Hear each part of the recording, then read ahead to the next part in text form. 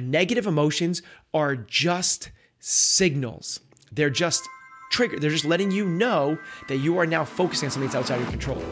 We are here because we know the outcomes in our lives are within our control. That taking absolute ownership of how we eat, sleep, train, think, and connect with each other is how we'll optimize our health and happiness. That chasing excellence is how we grab hold of what is possible. Our mission is to live on the run, always chasing, never stopping. Hello and welcome back to another episode of Chasing Excellence. As always, I am here with Ben. How are you, sir? I'm good, Pat. Thank you. Today we are going to bring to you a listener question. Somebody sent me this question, and I read it, and I just felt it deeply because I was like, yes, yes. It articulates something that I completely relate to. And I don't know the answer to it. And so a little bit of context. It's from a guy named George. And the story is he was at the airport recently with his wife. And through something's happening, his flight was delayed or canceled. And it looked very likely that he was going to have to sleep they were going to have to sleep at the airport. And he was saying, I try to embrace Stoic philosophy, and I recognize that there are things I can't control. So I was fully ready to find the spot on the floor and fall asleep. His wife was not so willing and not so ready, and through I think a force of will, managed to get them on one or two connecting flights, and they managed to get home at some point. So his question to him, and I think I'm going to read the question because I think it's well put. It's, how do you ensure that striving to accept what you can't control does not lead you to accept defeat too quickly? And so I think the way to kind of get into this conversation. I can see why you felt this deeply. This is phenomenal. This is great stuff. Would you, if it were you, do you think you would have slept on the floor of the airport? Maybe I'll even put you and Heather there. Or do you think, or would you have been more like his wife and sort of said, nope, I'm not accepting this? So I don't know. And the reason I don't know is because there's a lot of, so I think I would have had a little bit of both. Yeah. I don't think the flight's canceled, and I would have been George and said like, honey, let's sleep on the floor. Because I've been in this situation. But I also don't know if I would have gone the extent that his wife did, which is like push and push and push and push and push until. I think that I would have pushed and pushed and then maybe pushed and then been like, dude, let's actually leave the airport. Let's go like get something nice to eat and stuff like that. Yeah. And here's the reason why. Because read the question again. How do you ensure that striving to accept what you cannot control does not lead you to accept defeat too quickly? Yeah. So okay, let's give some background and some context to this. The idea behind Stoic philosophy 101 is essentially there's very little inside of your control. And you want to make sure that you're not pouring energy into things that you can't control. And we talk about this with our athletes, right? There's no sense in trying to control the leaderboard because you can't. There's no sense in trying to control what the next workout's going to be because you can't. There's no sense in trying to control the weather because you can't. So let those things kind of just happen. When you think about that, when you pull back everything, right? When you pull back all of that stuff and you say like, okay, so there's only so many things inside of my control and there's these infinite number of things outside my control. Well, what actually is that is inside your control? Well, according to Stoic philosophy, it's only one thing. The only thing that you can control is your response to the situation which you're put in. So people like to say like, no, I can control my eating. I can control my training. I can control, how many hours I work at my office. It's like, yes and no. Like, okay, you can control your eating. Well, what if there is a nuclear apocalypse and there's no more vegetables left and there is only canned beans? I get it. It's extreme, but you have to go to that level to go there. Like you can't ultimately control that. It's just like, it's one of those things that's kind of outside your control. You didn't know that your flight was going to be canceled. Now you're at the airport. Like you're going to be there. I was stuck in the Hong Kong airport once for 3 nights. Swear to God. Like I was my senior year of college. I was in the Hong Kong airport. There was a typhoon. I landed in, and between my connecting flight, a typhoon came in. And they didn't let people in or out of the airport. I was literally there for 3 nights. So you're there. You didn't know you're going to be there, so you didn't bring food with you. Mm-hmm. You have one choice for the food you're going to eat. It's the food that's in the Hong Kong airport. Yeah. So you don't control everything. Yeah. You know, you can control your training, okay? And then you get in a car accident, you're paraplegic. Mm-hmm. Like from the neck down, you can't control it. So what you control is your response to those situations. That's the only thing. And this is what we work with our athletes. And I kind of like surmise that as like different, because I don't want it to be just that. I want you control 2 things. Your preparation and your effort. That's the 2 things that you can control. How prepared are we for these? So you can't control the weather. But what you want to do is be ready for if it is 118 degrees on the field when you do Murph, you got to be ready for that. Yep. Well, how do you get ready for that? You do sauna stuff. You do heat training. You make sure you train those climates. Like that'd be like saying like you can't control like, well, you get it, right? It's like you can take some of those things into your control and prepare for them. And then expect adversity and expect to overcome it. There's some things that you don't know are going to get smacked in your face, like being stuck in the Hong Kong River for 3 days. But you can then control your response to that with something else, AKA your efforts. Mm-hmm. So this is where the husband and wife kind of differed. He was like, outside my control, can't do anything about it, gonna move on. She said, I can control my efforts and my preparation and make sure that I'm crossing everything every T and dotting every I. And she went as deep as she can. Here's my take on this. You go and you try and be the wife. So you're making sure you're doing everything up until the point that you start to get, you fill in the blank, frustrated, angry, afraid, depressed, like whatever negative emotion it is. Because what you've done now, negative emotions are just signals. They're just trigger. They're just letting you know that you are now focusing on something that's outside your control. So what she's doing is she's like, honey, it's inside my control to go have a conversation with them and see when we get on the next flight. She's absolutely right. She's doing everything she can to do that. But if during that conversation, she starts to get frustrated with the person, now she's projecting out or thinking back or thinking about the time she's going to miss with the kids or whatever, and she's no longer focusing on what she can control.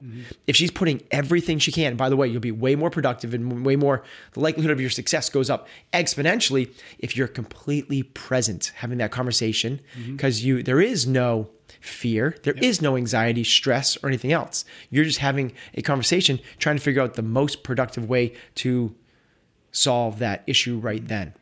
Similar to one of my athletes, let's say they're doing a pegboard and they fall off the pegboard and their competitors zip right up. Well, now in that situation, are you going to start projecting to what this workout means for the leaderboard? Are you worried about what's happening with the other athletes around you? All stuff you can't control. Or in that environment, are you fully focused on how you're responding to that adversity? So the idea behind that is dig in as deep as you can. Now, here's the other thing, the flip side of that, the husband's not wrong either.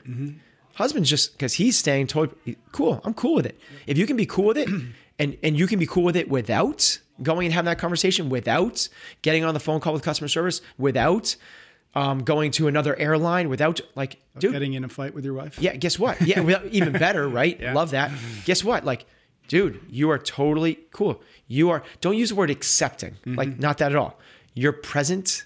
You're fulfilled. You're focusing on things that you can control. There's no anxiety, stress. Call it like you're in a mindful state, present-minded with no judgment or fear. That's like what mindfulness is. All this mindfulness practice, that's all you're doing is practicing for those moments. So a lot of people are doing meditation, mindfulness, and these kind of like apps, Calm or Headspace or breathing apps. And then what happens, they're doing it, but they're doing it kind of for those 5 to 20 minutes without it kind of like transitioning. The reason you're doing it is because that's mindfulness practice. You're actually practicing for when the crap really goes down. And then when it goes down, can you stay in that parasympathetic state where you're in rest and digest? You're not in fight or flight. You're not nervous. You're not scared. You're not anxious. You're just chill. Now, he got there really quick, regardless of the circumstances around him. She leaned into it a little bit more. Neither which way is right or wrong. Yeah. As long as she didn't freak out in the process. Yeah. She freaks out in the process. Now she's lost that. Yeah. Even if she's still accomplished getting home. In other words, yeah. Because I don't know that she did freak out, or she could have been zenned out the entire time. But if she freaked out and still and managed through that freak out to get home earlier, what's the lesson there?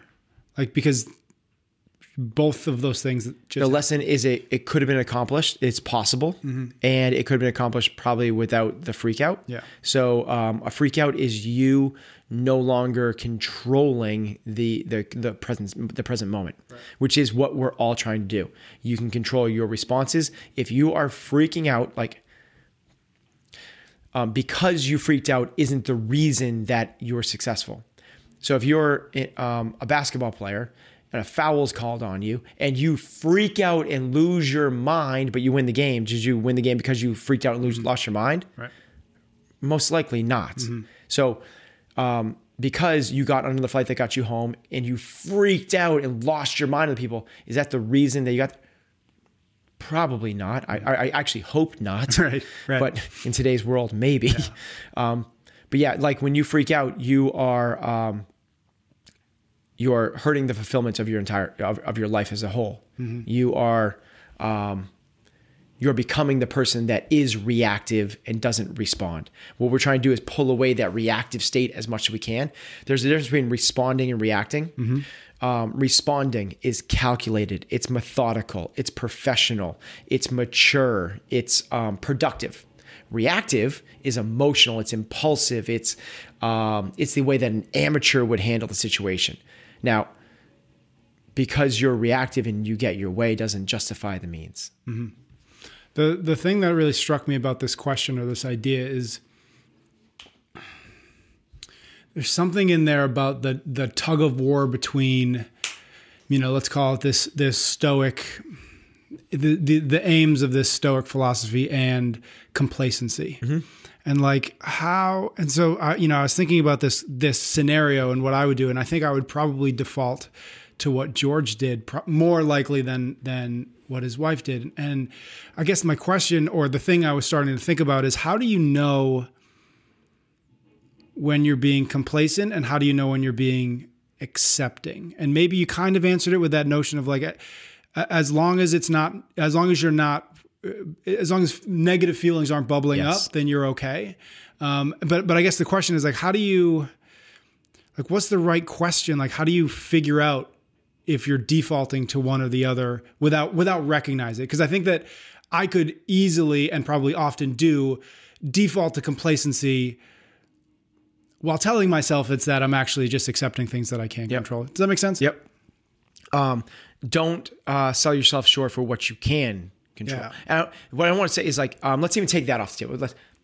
There's one thing you can control, which is what I said, which is effort, right? So the idea behind this is give as much effort as you can to getting home as you possibly can up until the point where you feel a negative emotion, right? And when you start to feel that negative emotion, that's the signal that you're no longer focusing on what you can control and you pull it back. So maybe it's, and this is going to be different for everybody, right? So maybe it's you go up and have a conversation. You're like, so like, Judy, thanks for that announcement. I heard that that this flight's canceled. Is there any room on the next flight? Or is it, and she goes, no, I'm sorry, Patrick, there's not. If you're still chill and you're still cool, you go like, okay, and then maybe there's a follow-up question, right? Is there any partner airlines that have a flight to, I get that Boston to Providence or Manchester that could get me in there? No, Patrick, I already said that's not good. And if you start to feel like, oh, this freaking sucks, then like, okay, then recenter yourself, you step away and you got to pull yourself back into that present moment. It's literally the emotions are the signal, but you don't want to just default to that. That would be like Katrin falling off the pegboard and going like, oh, I can't control it. Right. Oops. Right. Like, okay, so like, they're going to beat me. They're faster than me. I can't win this workout. I can't get home on time. It is what it is. Yeah. No, it's like your effort. Yep. You have to give as much effort as you possibly can. Similar to like people that like miss their flights and go, oops, outside my control. Oops, there was traffic. No, you didn't give enough preparation. Yep. You didn't leave enough time. You didn't give enough buffers. It's like, it's preparation and effort. Those things, two things, are completely inside your control in most circumstances. I get if you're a prisoner of war, there's not much you can do there. But for most people living in today's Western free society, that is in preparation and effort are inside your control. So give as much effort into getting home as you possibly can, realizing that the negative thought patterns are a signal for you to refocus. So just like Katrin trying to climb the pegboard, she falls off. Once she goes oh my God, these girls are going to beat me. Don't go right up there and try again. Again, giving your best effort, that's the worst time you can do that. It's what everyone does. They fall off a rope, they fall off a pegboard, they miss a handstand push-up, and they go, oh crap, this is going to suck, and they kick right back up again. You just failed. You just couldn't do one. What makes you think 4 seconds later you're going to be able to do another one? Right. You got to step back, recenter yourself, get your wits about you, go back with your next best effort attempt at the appropriate time. And it's the same thing at the customer service desk with the airline. When you start getting frustrated, don't go and step back, gather your thoughts. What's the right, best next approach? And you have that conversation then. Mm-hmm. I think I'm going to keep this a short episode. Was there anything else on this topic worth talking about? There's probably a lot, but yeah, it's what we talk about a lot. So we can save it. Okay, yeah. Cool. Thank you. We will see everybody next week. You can get every episode of Chasing Excellence wherever you listen to your podcasts or on YouTube. Until next time, thank you for listening.